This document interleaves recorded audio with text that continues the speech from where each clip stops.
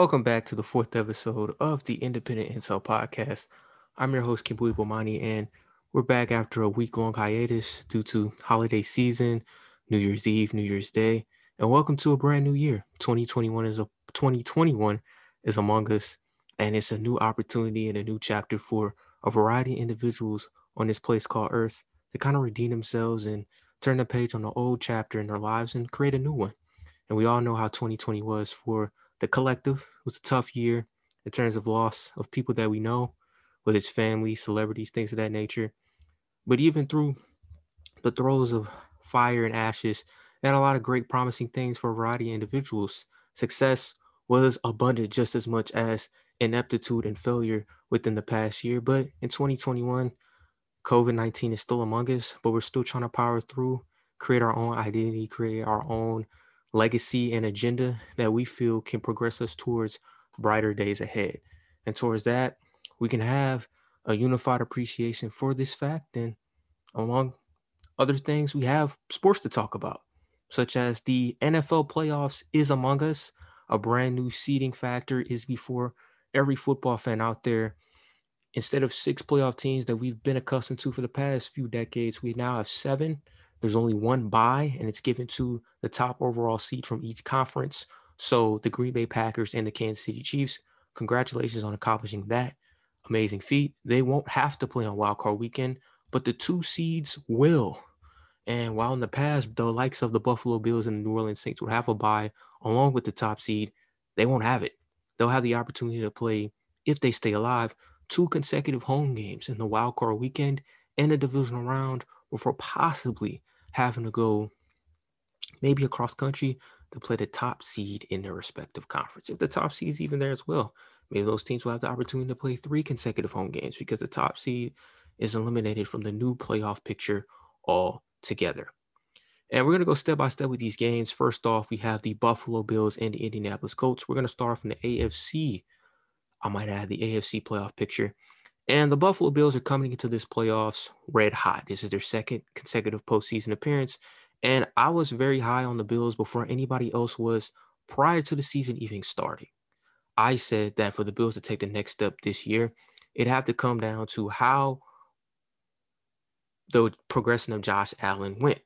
And he was a guy that progressed very well from his rookie year to his second year, 20 touchdowns, 9 interceptions, elevated his completion percentage damn near to 60% almost. And this year, he leaps and bounds, improved when no one else saw it, completing 69.2% of his passes for over 4,500 yards, 37 touchdowns, 10 interceptions, and a 7.9 yards per attempt passing dynamic. And he had, in my opinion, one of the best receivers in all of football. Obviously, Devontae Adams deserves his roses as he should. He's also had a phenomenal year. But the individual that led the league in catches and receiving yards was not Devontae Adams. It was Buffalo's Stephon Diggs.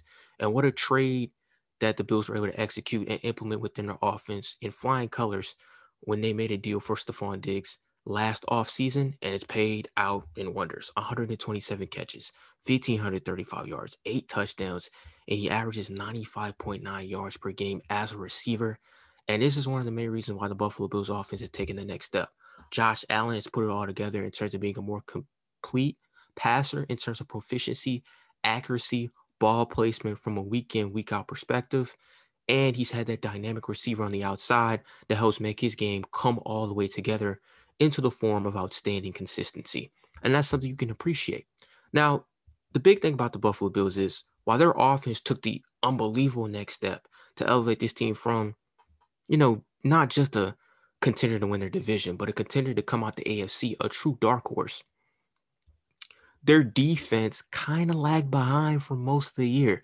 Somewhat, they turned the corner late December. And from a statistical standpoint, everything evened out towards the end.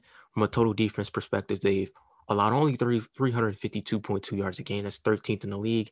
Their pass defense allows 232.9 yards per game. That's 13th in the NFL. The run defense is below average. It could be the Achilles heel. It's what many Buffalo Bills fans have stated online as being their Achilles heel as a team, stopping the run. They give up 119.6 yards per game. Points allowed, 23.4. Middle of the road in sacks with 38, but in the top 5 in takeaways with 26 overall. And that's an amazing feat to have, an amazing statistic to have under your belt. Tre'Davious White leads the team with 3 picks.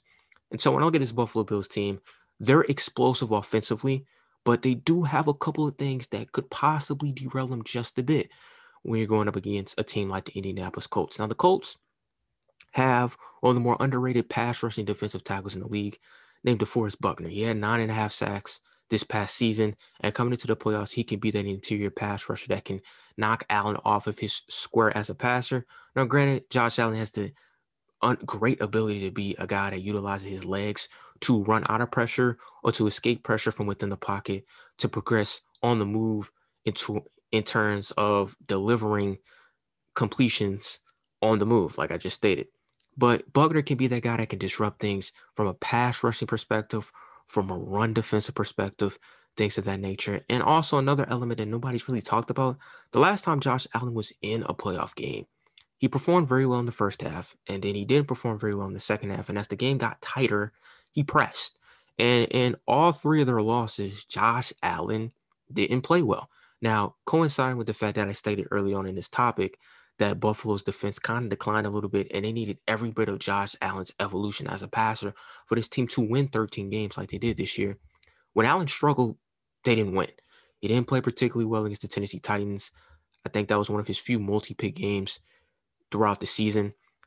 When they played the Kansas City Chiefs, that was during a time where Josh Allen's going through a very tough shoulder injury, and he played in that game. He wasn't particularly well as a performer, didn't throw for over 200 yards. I think he didn't even throw past 150. It was a tough outing for them against KC. And then against Arizona, he threw a couple interceptions. He let the Cardinals hang around with his turnovers. Now he made up for it towards the end by scoring what appeared to be the go-ahead touchdown to Stephon Diggs, only for Kyler Murray to have a Hail Murray moment, one of the highlights of the 2020 NFL season that allowed the Cardinals to come away with the victory. So when he hasn't played particularly well, they've allowed themselves to be susceptible to defeat. And the Colts have a defense that's no nonsensical. They're a team that can get after you. They can create takeaways. They don't turn the ball over. But I think the biggest thing for the Colts is their offense may be their best defense.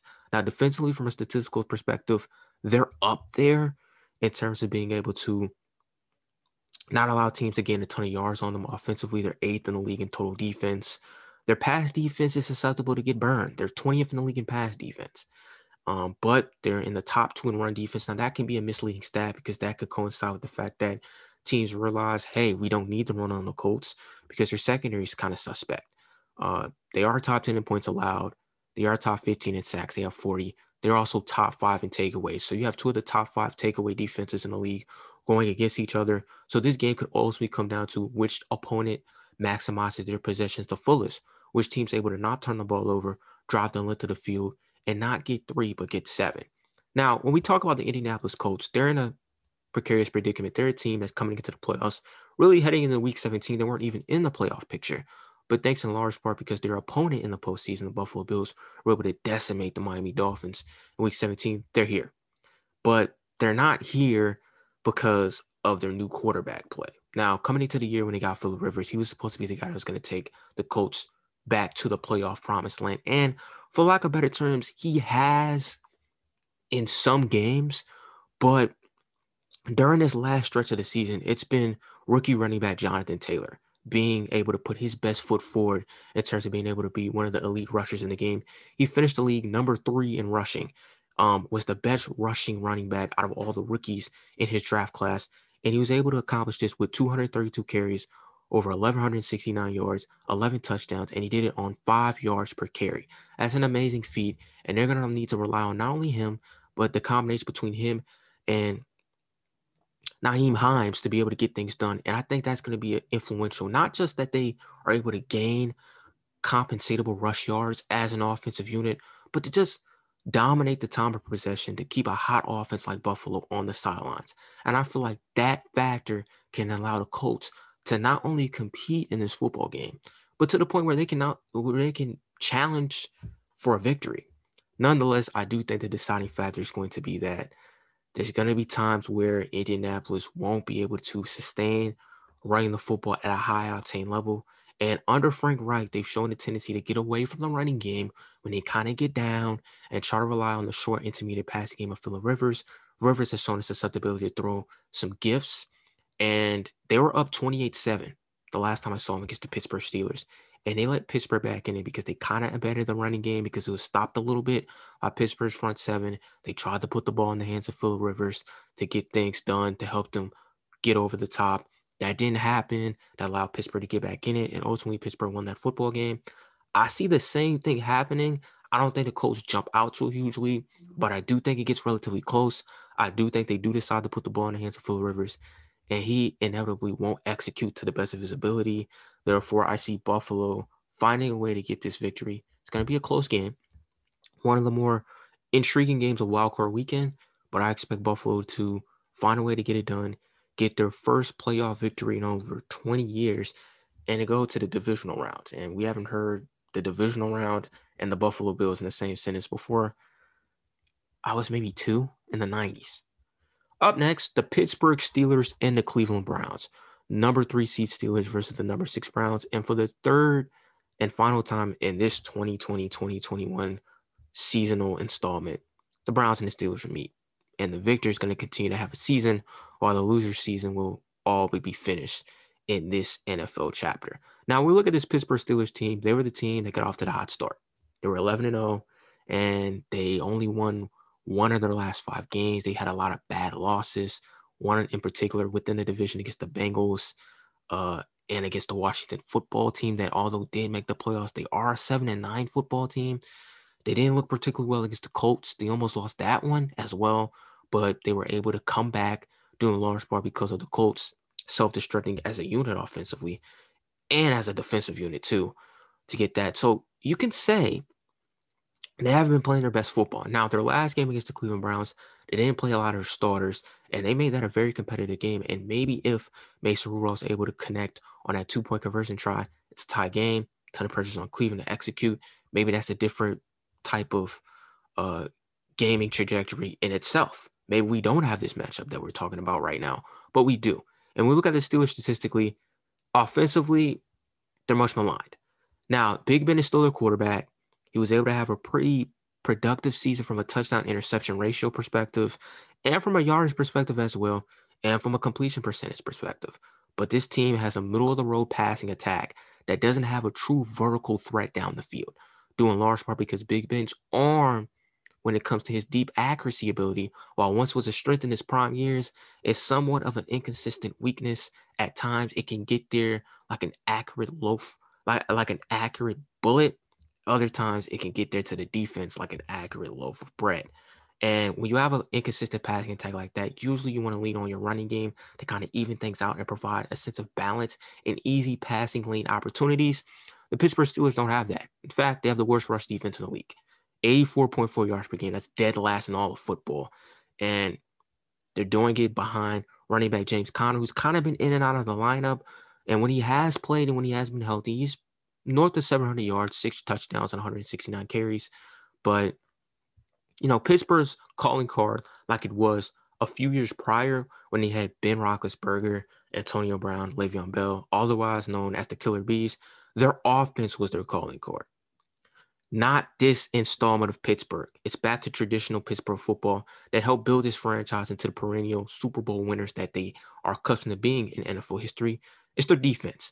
Total defense, they give up 305.8 yards per game. That's third in the league. They're the third best pass defense. They have a top 15 run defense. That's 11. They're third in points allowed. They're number 1 in sacks, and they're number 2 in takeaways. And we have a defensive line. Their front 7 has been the strength of their team for the past 2 years. And TJ Watt leads the league in sacks. He has 15. We have a playmaker in Watt. We have a ball hockey safety in Minka Fitzpatrick. Defensively, you can do a multitude of things very well. And when Joe Hayden is in the lineup and he's healthy, he does a pretty good job of shattering a team's number 1 receiver and allowing the other cornerbacks around him to benefit off of bracket coverage and that elite pass rush. Now, what the Steelers have been susceptible of being, let me backtrack. What the Steelers have been susceptible of in terms of their opposition, or just in terms of being able to garner up a wide variety of defeats the past 5 weeks, they beat themselves, and when their pass rush hasn't been able to get home, their secondary is easy to be had. Now, Deontay Johnson leads the team in receiving yards and touchdowns. Juju Smith-Schuster actually leads the team in catches with 92. And now, anytime you hear a receiver with 92 catches, you think, for sure they accomplished 1,000 yards.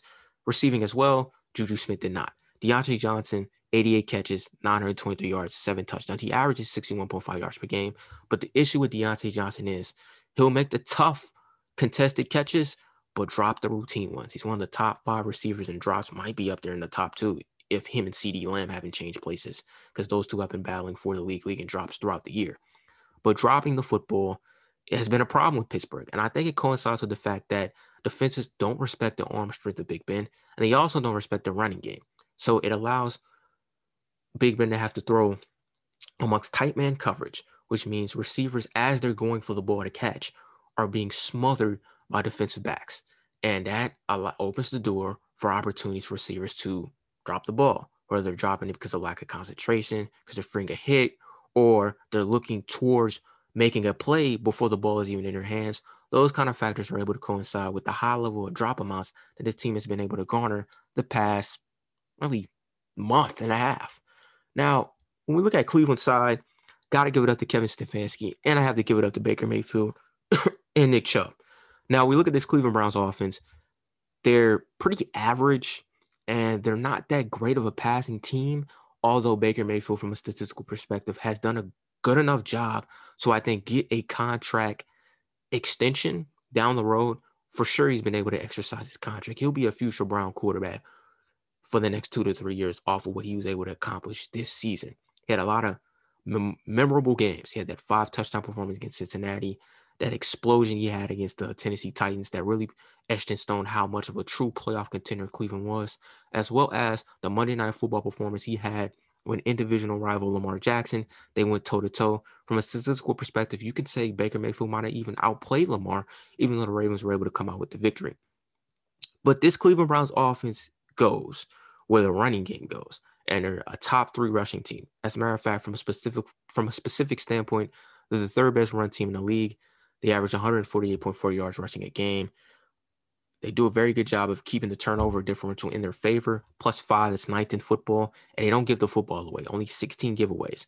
And what the Cleveland Browns have done since really the month of November through December is taking the ball out of Baker Mayfield's hands as the primary decision maker, and has let their offense dictate its productivity behind the legs of Nick Chubb and Kareem Hunt. Now, if Kareem Hunt wasn't afforded the opportunity of running against the New York Jets, as in being neutralized by the Jets, he would have joined Nick Chubb as an 1,000-yard rusher. What a great accomplishment it is to have 2 1,000-yard rushing running backs on your team.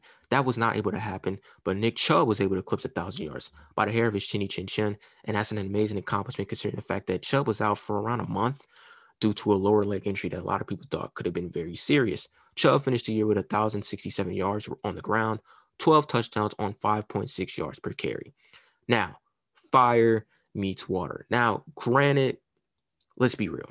Pittsburgh, from a statistical standpoint, can be had on the ground as a run defense. They're not that elite as a run defense as they are via the pass, but they still are a formative front seven, and they're still our front seven to be reckoned with. This game's ultimately going to come down to how the Pittsburgh Steelers are able to neutralize Cleveland Browns offense in particular on the ground, because when the ground game is going at a high rate, they're able to placate off of that very productively through the air via play action. I expect Pittsburgh's front seven, full strength, fully healthy, to kind of do what they've been doing all year, control the line of scrimmage, which will knock Cleveland's rushing game out of whack for the most part. That'll force Baker Mayfield to have to make plays with his arm. I don't think that will be a successful recipe. And a new wrinkle that's been added within this game, Cleveland's Kevin Stefanski, their head coach, won't be coaching this football game as he is. He garnered COVID. He didn't garner. He has COVID-19. He has COVID. And NFL protocol showcases that once a staff member or a player on the team gets coronavirus, they go through a 10-day quarantine before they're able to be reevaluated to see if they can join the team. By that time, that 10-day period is done. I don't expect the Cleveland Browns to be a playoff participant anymore. I don't even think they're going to beat the Pittsburgh Steelers if Stefanski was involved. But when you don't have one of the great head coaching offensive play callers in the game, with you as an asset, it kind of constricts what you're able to do or what you're able to be comfortable in running. I know their offensive coordinator is going to take over the play calling duties on that side of the football, but it won't have the same wrinkle and confidence that Stefanski was able to breathe within the life of that Browns offense. That's a factor that has to be included as well. I do expect Pittsburgh to come out victorious. It's a pretty good match for the Steelers. I thought for a moment they may have to play a long time competitive postseason divisional rival known as the Baltimore Ravens. I think that would have been a recipe of disaster, and that would have been a one and done exit. They lucked up and got the inexperienced Browns.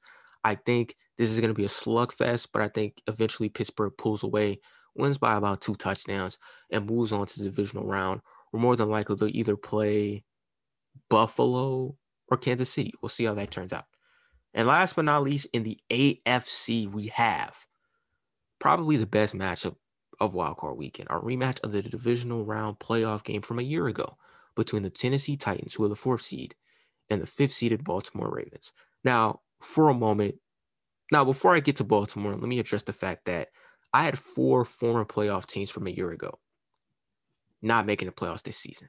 And I made a whole article about it on my Medium page, posted on Twitter, and I got to give myself a pat on the back. I got 3 of the 4 correct. I said Philadelphia wouldn't be a playoff team. I didn't expect Philadelphia to be this bad, but I actually predicted the fact that New England and Minnesota wouldn't make the playoffs. I said New England was probably going to be a 7-9 team. That's 2 years away. They finished 7-9. And I said Minnesota due in large part because Dalvin Cook's health is always up and down. He was in and out the lineup for not a ton of games, but enough games to where the Vikings were able to get those crucial W's that they probably needed as the season went on. And they were bringing in a whole new secondary that was going to take time to get used to. It took about midway through the year before those guys were able to placate off each other to a point where there was comfortability and a high success rate. But even then, towards the end of the season, they started to go back to their earlier season ways. But who I didn't get correct was the Tennessee Titans. I didn't think Tennessee could do it again.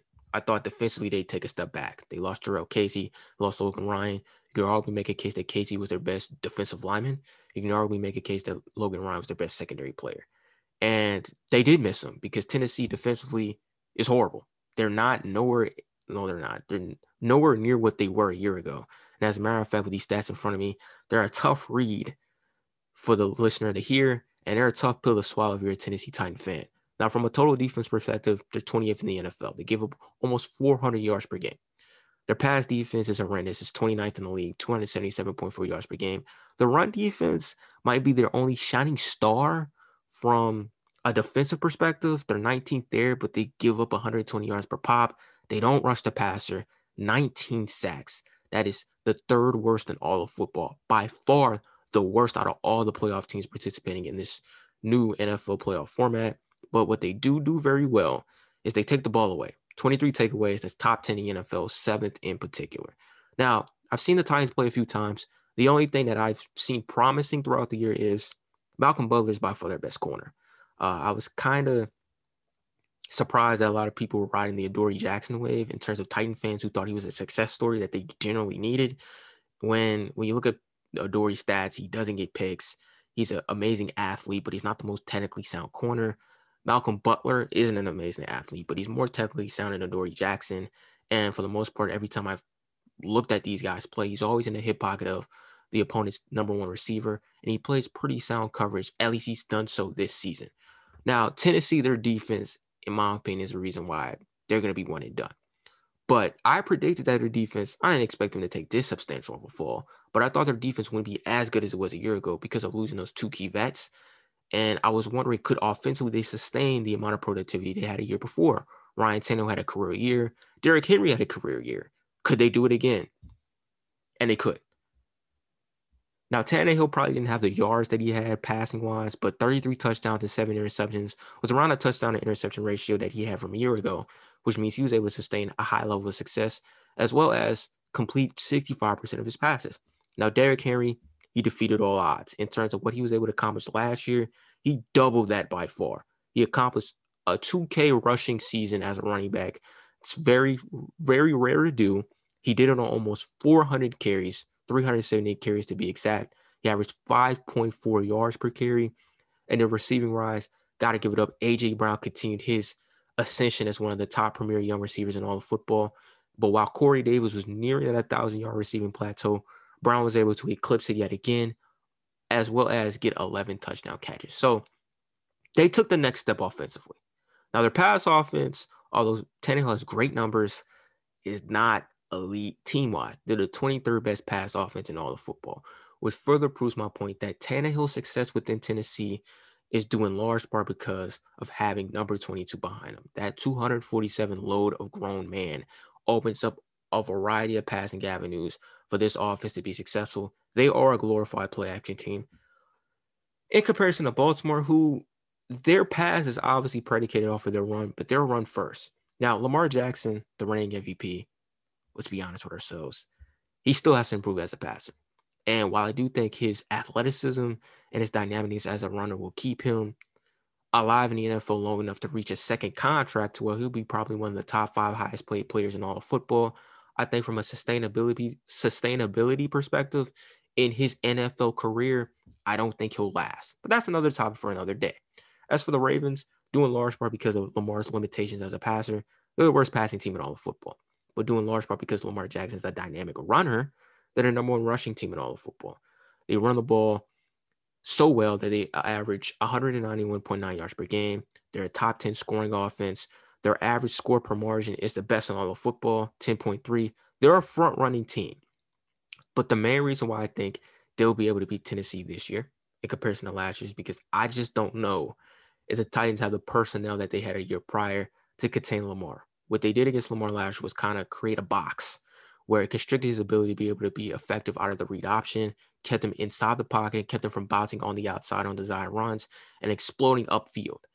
They don't have that guy. And I think Casey made that happen because he provided a ton of push up the middle that forced Lamar to probably reach the edges a lot more frequently than he is accustomed to, because Lamar is a guy that doesn't mind to run up the middle. That middle wasn't really there when Casey was there. So do they have those linebackers? Do they have those productive entities? I don't think so. Tennessee has shown against the teams like Houston, and they've shown against a variety of teams, they can be run on. And Baltimore doesn't mind grinding it down your face and make you eat it and bludgeoning it within you.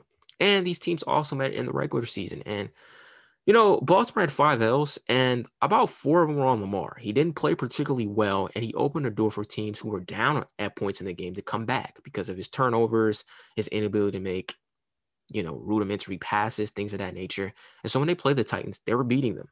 But they led the Titans back in it because I think Lamar had an odd interception when Baltimore threw it in the fourth quarter while they were ahead, allowed Tennessee to get a touchdown pass of their own, and then in overtime, Derrick Henry exerted his will. There's no denying it. Derrick Henry owns Baltimore. But in this game in particular, Derrick Henry, I think, can be neutralized enough to where Ryan Tannehill is going to have to make the throws necessary for these guys to win the football game. And when he doesn't, that means their defense is going to have to step up and make stops. This Titan defense is easily the worst defense in the playoffs, and they're going to get exposed. And this is why I think Baltimore gets their revenge. Lamar gets the monkey off his back, and Baltimore wins their first playoff game in the Lamar Jackson era. And hey, that's a blessing for Lamar. Might be a curse, though, because if they do win, all signs point towards the fact that they'll play Kansas City. Kansas City is a horrible matchup for Baltimore. Now, on to the NFC. The NFC playoff, picture, wild card sequences are a lot more weaker in terms of competition than the AFC. For starters, we have the number 2 New Orleans Saints versus the number 7 Chicago Bears. Now, the Chicago Bears, probably the worst team in the playoffs. I think they're even worse than the Washington football team, because at least the Washington football team has an elite defense. Chicago's once elite defense from 2 years ago has kind of fell outside of the top 10, so they're a slightly above average defense.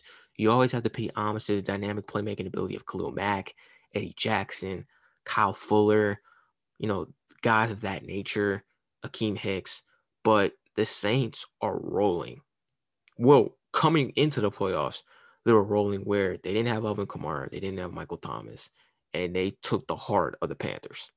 A Panther team that prior to that game played other playoff teams like the Chiefs, the Packers, the Saints the first time pretty well, and they just exerted their will. Ty Montgomery eclipsed 100 yards rushing. So With that in mind, this Saints team, you're getting Michael Thomas and Alvin Kamara back. Kamara wasn't able to play the season finale because he had COVID. All signs point to he is expected to pass COVID protocol and be able to play in the playoff game. Michael Thomas comes back into the lineup after he's been in and out. Thomas, Kamara, Breeze, that trio hasn't really played together damn near at all this season. And they're back for the playoffs, and they're peaking at the right time. And it spells a disaster for Chicago. Now, the entity within the Saints team that a lot of people have started to give credit for, but not enough credit is, this is the best Saints defense in their franchise's history. And that's saying a lot because back in the early 90s and late 80s, they had a very elite linebacking core known as the Dome Patrol. Now, they don't have a linebacking core equivalent to that, but when Quan Alexander was healthy, him and DeMario Davis formed a pretty underrated duo of talented linebackers. So sad to see him not be able to make this playoff run because he's out with an Achilles injury. Now, from a total defense perspective, from a defensive statistical perspective, the Saints, they're top 5 in everything, except sacks, and they're top 10 in there. So 4th best total defense, 5th best pass defense, 5th best run defense. They're 5th in points allowed. They're tied for 7th in sacks. They're top 5 in takeaways with 26. And one of the top 3 sack leaders in the NFL that no one's ever heard of, Trey Hendrickson. Now, usually when we look at the Saints and we look at top sack leaders on their team, you think of Cam Jordan. He's been a top sack leader for years. But it was Hendrickson this year. When Cam Jordan had a down year, Hendrickson had 13 and a half, huge year for him in a contract season. He's going to get paid by somebody. But as for this game, Chicago was able to make a playoff push when they were 5-7, I think, or 4-7 at the time, because they rolled the coattails of David Montgomery. They took the primary decision-making offensively out of Trubisky's hand. Montgomery was able to have some big rushing performances against Minnesota, Detroit, teams of that nature. Now he's going against a top 5 run defense. When he's inevitably neutralized, Trubisky's going to have to put the game on his shoulders and make plays. And while there's been talks about Chicago maybe extending Trubisky beyond his rookie deal because he's shown growth from being not trash, I think this game will put everything in perspective that Chicago has to move on from Trubisky and put somebody else in there to make this team a true contender.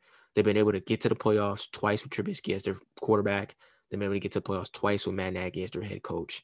But something's got to give. After they get inevitably decimated by the Saints at Wild Card Weekend, which is what all of America expects them to happen to them, they got to close the book on this chapter, and they got to move on because they're wasting a very talented defense. Because defensively, they were up there the past 2 years in the elite squad. Now they've shown some slippage, not Tennessee Titans slippage, but I mean, look at these stats. They're 11th in total defense. They're 12th against the pass. They can be run on. They're 17th in sacks, which is amazing considering that they have Khalil Mack. And they only have 18 takeaways. So the turnover differential is -4, which is a recipe for disaster when you have a quarterback that's not the most consistent passer, a running game that has started to heat up, but it's hot and cold against elite competition. When you have those offensive deficiencies, you need a defense that's able to give you a short field. When those guys aren't able to create takeaways to make that happen, it puts your whole franchise in an in-game situation that isn't productive for all parties involved. So I expect the Saints to roll by double digits at the very least. If it's any closer than that, it's a shock. If the Saints lose, it will be an unfortunate close to the Drew Brees era. And for a 4-year stretch, I think guys are going to look at the Saints as that team that always came out the NFC South with immense hype, but was never able to get over the top because of painful postseason losses. Up next, the third seed Seattle Seahawks against the 6th seed Los Angeles Rams. This is probably the best NFC wildcard playoff game in the conference this weekend. Now, Seattle, offensively, they were cooking in the months of September and October. But since Russell Wilson put the ball into the fire too many times and forced a whole bunch of turnovers for the team, they've went back to what they usually are. And they've kind of diverged into what Seattle has been the past decade.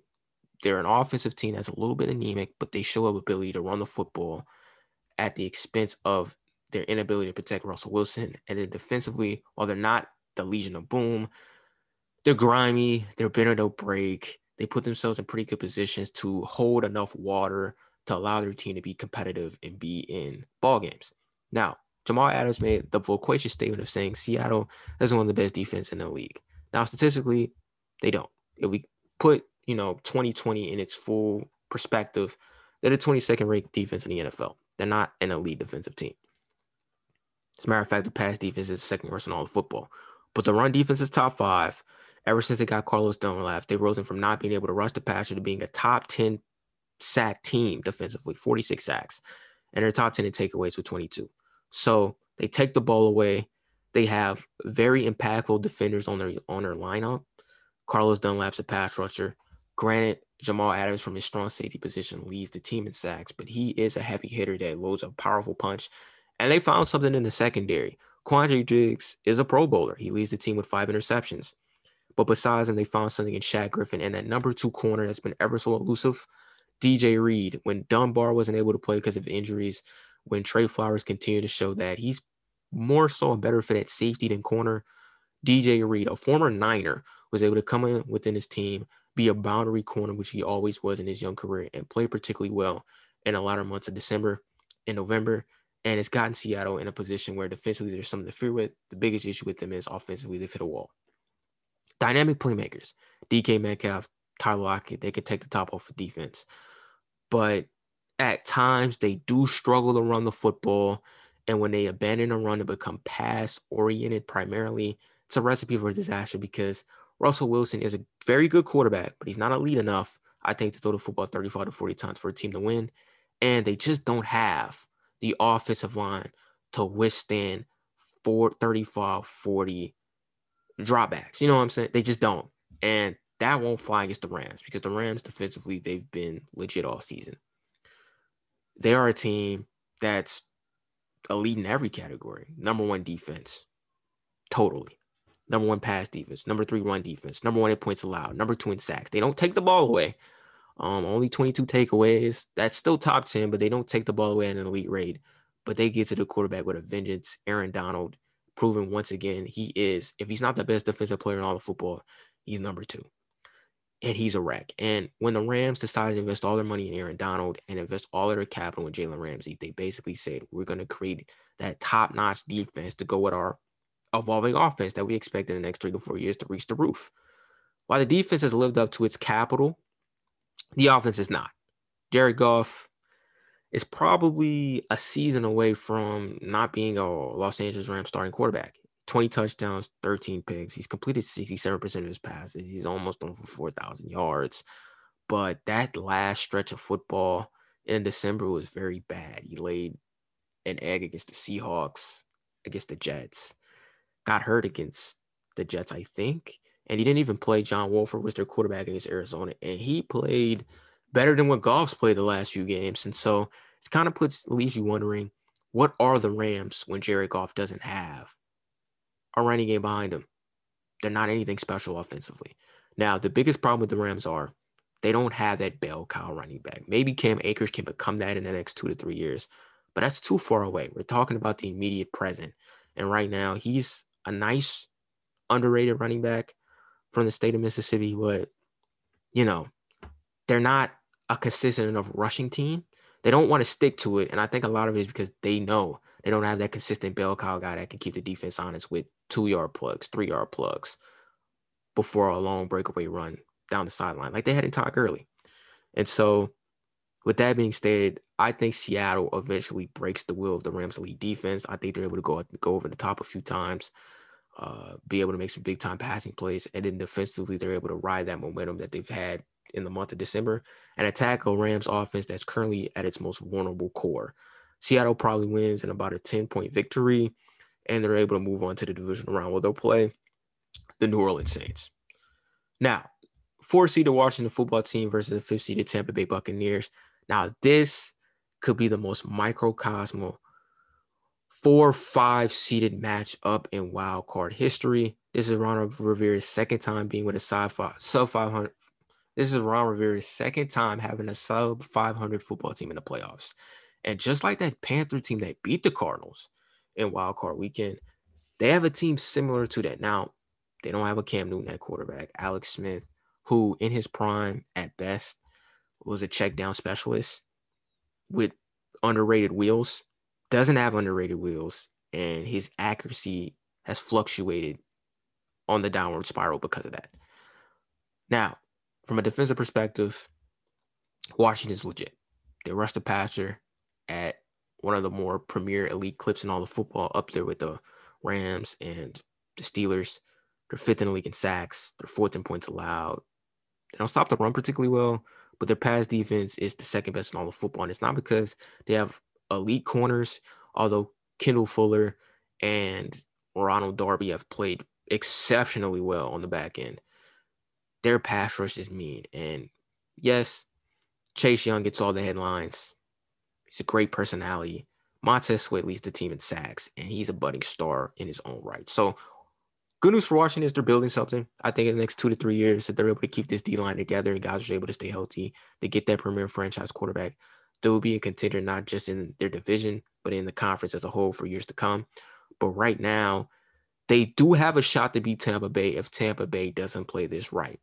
If Bruce Arians in his pride comes in and he thinks we can just drop back and throw it 35 to 40 times again and test these corners, he's in for a rude awakening. But if they're able to run the football with Ronald Jones, who's back in the lineup after a broken hand kept him out for a month, they'll be okay. To beat a team that has a mighty pass rush, you got to make those pass rushers respect the run. You got to make them work in the trenches by shedding off blocks and getting to the ball carrier. And when Ronald Jones was in the lineup and they established him within their offense, Tampa Bay was a more proficient offense. But when they opened it up and let Tom Brady, who's had a fabulous year, 40 touchdowns, 13 picks, when they let him just wing it around the field with his illustrious weapons, they've made him susceptible to some very, very mighty hits. And while teams will be quick to say, fans of Brady, Bucks line isn't that bad. They've only given up 21 sacks. Yeah, but if you look at their last 3 to 4 games, they haven't played teams with elite pass rushes. In the playoffs, they're going to see a ton. Even if the Rams don't get out of the first round, Seattle has a nice pass rush. Saints have a nice pass rush. Washington has a nice pass rush. Green Bay. Eventually, that offensive line that has been very susceptible against teams with mighty front fours, they're going to fold. And when they fold, Brady is showed under duress. He isn't the elite quarterback that he once was. And they're going to pay for that in the long run. So, all that being said, I do think Tampa Bay is going to play this right enough. Then they're going to establish a running game at a clip that's proficient enough to get them points. And then defensively, Tampa Bay, although undisciplined, has a tendency to give up big plays. Washington's not a big play offense. A lot of that is because they don't have a quarterback that can make the vertical passes down the field, that can keep those opportunistic but erratic cornerbacks honest. I think Tampa Bay wins it by 2 touchdowns. That's it for the NFL recap aspect of the playoff picture. I'm going to segue into the NBA topics, and we've got a couple in particular I want to touch base on. The first one is it's the Clippers, man. 5-2. The Los Angeles Clippers, they're 5-2, first in the Western Conference. And I'll admit it, I was very skeptical about the Clippers coming into this year. Still am. I don't trust them. After they let me down in the bubble, I get it though. The bubble was a weird type of format. It was during a pandemic. To just isolate professional athletes in one haven and tell them all you could do is play basketball, go back to your room and then do that same cycle all over again, it could transform into an ideal passion. It can transform from an ideal passion that you love to be a part of to a consistent cycle of misery. Not everybody has the mental fortitude like LeBron, and you can make a case that he had that mental fortitude because he's chasing a ghost known as Michael Jordan. George, he wasn't chasing that like that, man. I mean, even before that, Clippers didn't have that continuity, didn't have that flow established before the pandemic. And so when things got really tight and they had to play basketball during the pandemic, they just weren't tight-knit enough to get through the caverns that they had to go across, not just as basketball players, but as individuals, as grown men. Still a pandemic, but you're able to go home and you're able to be amongst your family and be amongst life at your own risk, though, in terms of possibly being affected. And it's helped PG a lot. Now, PG, for a lack of a better term, has been a very good regular season player. And I understand the semantic of people saying, listen, we don't care. What are you going to do in the playoffs? He's going to stick it up there. He's going to revert back to his pandemic P, way off P ways. I get that. But you do have to embrace what he's doing in the now. You can't look at a future that hasn't been established yet. You got to look at what's happening in front of you in the present. He's averaging 25-5 through 7 games. and he's shooting at a 50-50-90 clip. Will he maintain that all year? Probably not. The 50-50-90 aspect, I don't think so. I do think 25-5 is going to be maintainable. I think the assistant rebounds may go up because I don't know if the Clippers are going to solve that point guard issue. I think they should, because I think that's, again, like we all thought coming into the year, that's the one thing they're missing. They're missing a floor general that can create some symbols on an offense when the ISO dribble drive aspects of George and Leonard creating stuff for others doesn't work. But he's playing well. Serge Ibaka's playing well. And the unsung hero within this team that I've seen through 7 games, Nick Batum has always been able to make a clutch shot for him so far. Gives him great defensive length and energy. They're playing well, and they got to get their props. Now, the only way I think they can come out of the West, because the Lakers are still a tough team. Like I said before, obviously it's understandable and it's well known. Kawhi and Paul George, they both got to play well. Because if one of them's off, that's not going to be enough to come out the West. That might be enough to win a playoff series. As we saw last year when Paul George didn't have it, it was enough to beat the Mavericks, but it wasn't enough to beat Denver. They both got to be on. But the other aspect that is obvious even in their wins, they need a PG. They still got Reggie Jackson on the team. He just doesn't have the productive, consistent basketball IQ to be a floor general. Great off-the-bench energy guy from a scoring perspective. And I don't even think they need that since they didn't trade Lou Williams. But he isn't a great leader of the starting unit or the second unit. They're trying to get by with Luke Kennard. I like Luke Kennard. I've liked Luke Kennard since he come out of Duke. I don't look at him as that type of player, as that type of playmaker. I think he's more of a spot-up shooter, secondary scorer within the starting or second unit. You know, Pat Bev's not going to do it. Kawhi's not that great of a playmaker. He's improving. So they're able to get by when Paul George is the playmaker, but I don't know how sustainable that is because you don't want to wear Paul George down to a nub. He's already got so much on his plate since Kawhi's not got off to a great start. In all 5 of their wins, Paul George has played well. In both of their losses, he hasn't played well, especially the one against Dallas. I chalked the Dell against Dallas as, too much Christmas stuffing. Went home for the holidays, came back, they just weren't ready. The Utah game, Paul George didn't play well. And I think that's how it's going to be this season. He's going to have to play well. So those statements he made prior to the season starting, I'm going to show you guys I'm worth all of my contract. You better, bro, because they need you. Like, they really need you to play well. Because if you're not on your best behavior, I don't know if Kawhi Leonard this season is going to have that consistent all-NBA hold on the team to where they're able to elevate and win what Paul George is lacking. And that's just the truth. Another team I want to touch base on, they've kind of lost a little bit of steam with some tough losses against the Cavaliers and the Knicks. Kind of came down to some late game decisions down the stretch that they weren't able to execute. The Atlanta Hawks are a playoff team. And I just wanted to see how the young guys would mesh with Trae Young. But what we do know for sure is Trae Young and John Collins are keepers. And everybody was saying, a couple weeks ago, John Collins, you're an idiot. When Atlanta gave you that $90 million contract extension, you should have took it. He didn't take it. Bet on himself. It's early. If he can average what he was averaging last year before he got caught busted with the PEDs, if he can do 20 and 10, he's going to get that $100 million plus contract for sure.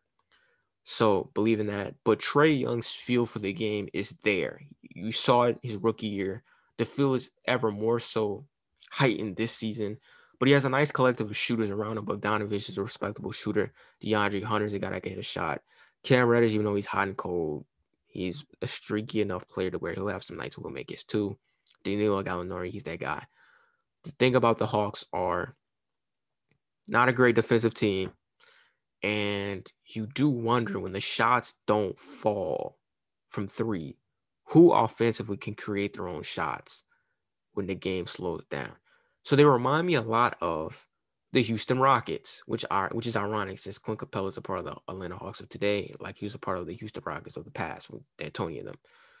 When they were making shots, only 2 guys could create something off the dribble. And it was really one because when Harden got into that ISO zone, he completely put Chris Paul in a corner and just ignored his existence because he didn't involve him within the ISO game. So when they don't knock down shots, who can create a basket? Bogdanovich can, Danilo can, which I think is why they got these guys on their team. just in case those 3-point shots don't fall and it becomes a ISO basketball game in the half court. Not all the time, because you don't want that to be your offensive identity for 60 minutes. I say 60 minutes like it's football, 48 minutes. But there are going to be times within the game, like someone close to me said, you're going to need somebody that's going to give you a bucket for 2 minutes, like give you like consecutive buckets in a 1 minute, 2 minute span. Like, who's going to run me off 6 points? Who's going to run me off 8? We know Trae Young can. Bogey has the potential to do so. Danilo could in his past life, but he's kind of on the ending points of his prime. Currently, he's dealing with some injury bugs as well. That's my only thing with Atlanta. I do think they'll be a playoff team, but I'm also keen to the fact that I don't think Lloyd Pierce is the long-term answer. And I think Atlanta's, front office knows that, which is why they went out of their way to get Nate McMillan as their assistant coach. Wouldn't be surprised that they kick the boot, or preferably kick the tires off of Lloyd Pierce and elevate McMillan into that starting role, because he's shown up ability to be a pretty good NBA head coach. He was able to get the Pacers to the playoffs. Now, they never got out of the first round, which is why he's not a head coach of the Indiana Pacers anymore. But he could be a lot better than Lloyd Pierce. And with the talent that they have, we can make a strong case. This team, if they fulfill their identity, will be much more talented than Indiana. We could say that, especially from an offensive standpoint. And I think once they're able to live up to that, they can go very far in the East, plenty of years to come. And so, yeah, with that being stated, those are the NBA and NFL topics that I got for today. I'm excited for this NFL playoffs. It's going to be something very interesting and exciting to watch. You have a variety of teams that present different aspects that they bring to the table. But before I go, I want to address a couple of things that aren't on the itinerary that I feel like deserve to be addressed. When I was thinking about making a podcast episode last week, but wasn't able to because of Kwanzaa and other New Year activities. The Patrick Mahomes hate, man, it's tough to hear, and I understand that. It's customary for fans to hate on greatness as it continues its consistent dominance, because to be a great player, you got to be consistently dominant for extended periods of time, not just a flash in the pan for 2 years like Cam Newton had to do it to you, Cam. And Mahomes, first 3 years he's been in the league for the Chiefs, he's been outstanding. So there was this imaginary stat that social media propped up out of nowhere called potential interceptions that Mahomes could have had. And it said Mahomes escaped 16 dropped interceptions, which is the highest total in NFL history. And I was like, no, this stat is BS, because no one's ever brought up this stat for any other quarterback ever that I've seen have a monster success that he's having. They didn't bring it up for Brady, didn't bring it up for Rodgers, didn't bring it up for Breeze, didn't bring it up for Newton or Lamar. Like, why him? And, I had some guys on the internet be like, well, this stats existed since 2001. I'm like, haven't heard of it then, if it's existed that long. And it's not a stat that anybody takes full account of, because the elite, websites, Pro Football Focus, NFL, NFL Networks, insider shows, the check down, they don't bring this up. You know what I'm saying? Now, if you want to say Pro Football Focus has its respective grades in terms of how to grade somebody at the position, in terms of position you're putting teams in harm's way, sure, they probably go to that minute detail as well to truly grade out who had the successful season at their respective positions, to create some type of a conversation and whatnot with their viewers. But dropped interceptions isn't a stat that should dilute a person's productivity, because it's not the quarterback's fault that a DB can't complete a play. Also, if we're going to use the statistical aspect of a what if, because that's basically what it is. Like, if we're going to do that with that, then let's do it for, plays that actually happen where we'll call back because of penalties. Let's do it for missed sacks. Let's do it for incomplete passes for quarterbacks. Like, let's do it for them all. It's like, let's say, Josh Allen could have completed 70% of his passes if, these guys didn't drop. They don't do that for those guys. And so I chalk it up as it's just hate for my guy Mahomes. And that's my guy. And I've supported him, since he came onto the NFL scene. In that draft when Watson and Mahomes and Trubisky were there, I said Watson was the best, and I said Mahomes was the second best quarterback in that draft. And I feel like just looking at him on tape, he had a chance to be a more accurate Brett Favre that was a better decision maker. And he's shown that he's basically that. And he just hasn't gotten the love I feel like he deserves, mainly because Andy Reid is his coach and the weapons that he has. And so my response to those two things is this. Before Mahomes was involved within his coaching career, Andy Reid went to the Super Bowl once. It didn't win. He went to the NFC Championship game 5 times and made it out once. So that means he lost 4 NFC title games. Tyreek Hill and Travis Kelce, individuals that chief haters love to bring up to dilute Mahomes' success. They say, yo, like he has Tyreek Hill, Travis Kelce, they're elite players at their position, so it's easy for him to put up those numbers. Before Mahomes came onto the scene, Travis Kelce was probably one of the more underrated tight ends in all of football. Before Patrick Mahomes came on the scene, Tyreek Hill was a dynamic athlete, but he was never taken seriously as a top 5 receiver. Those guys come. Kelce has the best year of his career as a receiving tight end. Those guys come. Tyreek has his best year as a receiver from a yardage perspective.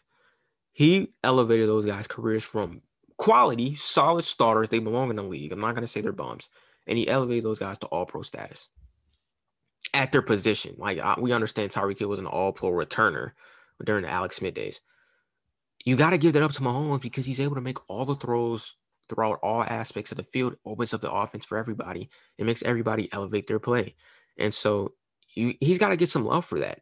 And he hasn't. And he's not going to win MVP. Rodgers ran away with that. But Mahomes has a chance to be a back-to-back Super Bowl champion. That hasn't been done at the quarterback position since Brady did it in the early 2000s, middle 2000s.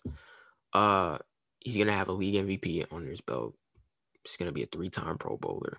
Like, he's going to achieve immense amounts of success that not a lot of guys at the quarterback position. Deshaun Watson's talented as heck, and he's not in the playoffs this season. Obviously, situations help maximize a player's full potential. But to say that Mahomes is only a successful carbon copy of his situation, that's not fair. And you can't say that and then run around and say, yo, Stafford's underrated when Stafford's had great offensive situations as well. Not the situations that he's currently in now, but there was a time on his team, he had Reggie Bush, who was starting to reach the kind of de-escalating from his prime, but he was starting to have productive years as a running back. He had Reggie Bush, Calvin Johnson, Golden Tate. Ebron was a bust, but Ebron had talent. He didn't belong in the top 10 in terms of draft selections in that draft. And he didn't succeed. And to this day, I mean, Detroit has solid receivers who are underrated, but they're talented. And Stafford's put up nice numbers, but, playoff time comes. If he's there and he's only been there 3 times, he doesn't win a playoff game. And so you can't call these underwhelming, inconsistent veteran quarterbacks, underrated or undervalued or gems that need to be worshipped. And this guy right now in his prime is dominating, and you're literally saying he's trash. And I just don't agree with that. And we know there's various aspects of why that goes into that. Some of that isn't because he's great. Some of that has to do with race.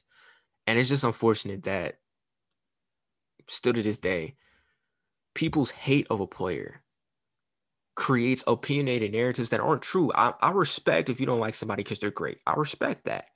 Just say that instead of saying, yo, because he almost threw 16 potential interceptions, he's not as great as what he is. I'm like, huh? Like, that's not even a real stat that people keep track of. And so that's just something I wanted to vent about before this podcast closed. But we're going to wrap this up. I'm back, man. I'm back with it. We're going to be back with it on a weekly basis. Like I said before, potential podcast episode the week prior was going to have a guest. Guest wasn't able to come through. There will be guests coming on this podcast for the foreseeable future. It's a potential that's going to be had. Great talking with you guys. Great being back on it. It's going to be on Spotify and Apple Pod as always. We're going to, right now, potentially contemplating on maybe transitioning from YouTube and just posting it on listening podcast sites like a Spotify or Apple Pod, just so the viewers can continue to listen to it, because that viewership is at a higher peak than what it is on YouTube. We'll see where that goes. Other than that, I hope you guys have a great day. We back with it. Independent Intel. Yours truly, KB. Peace out.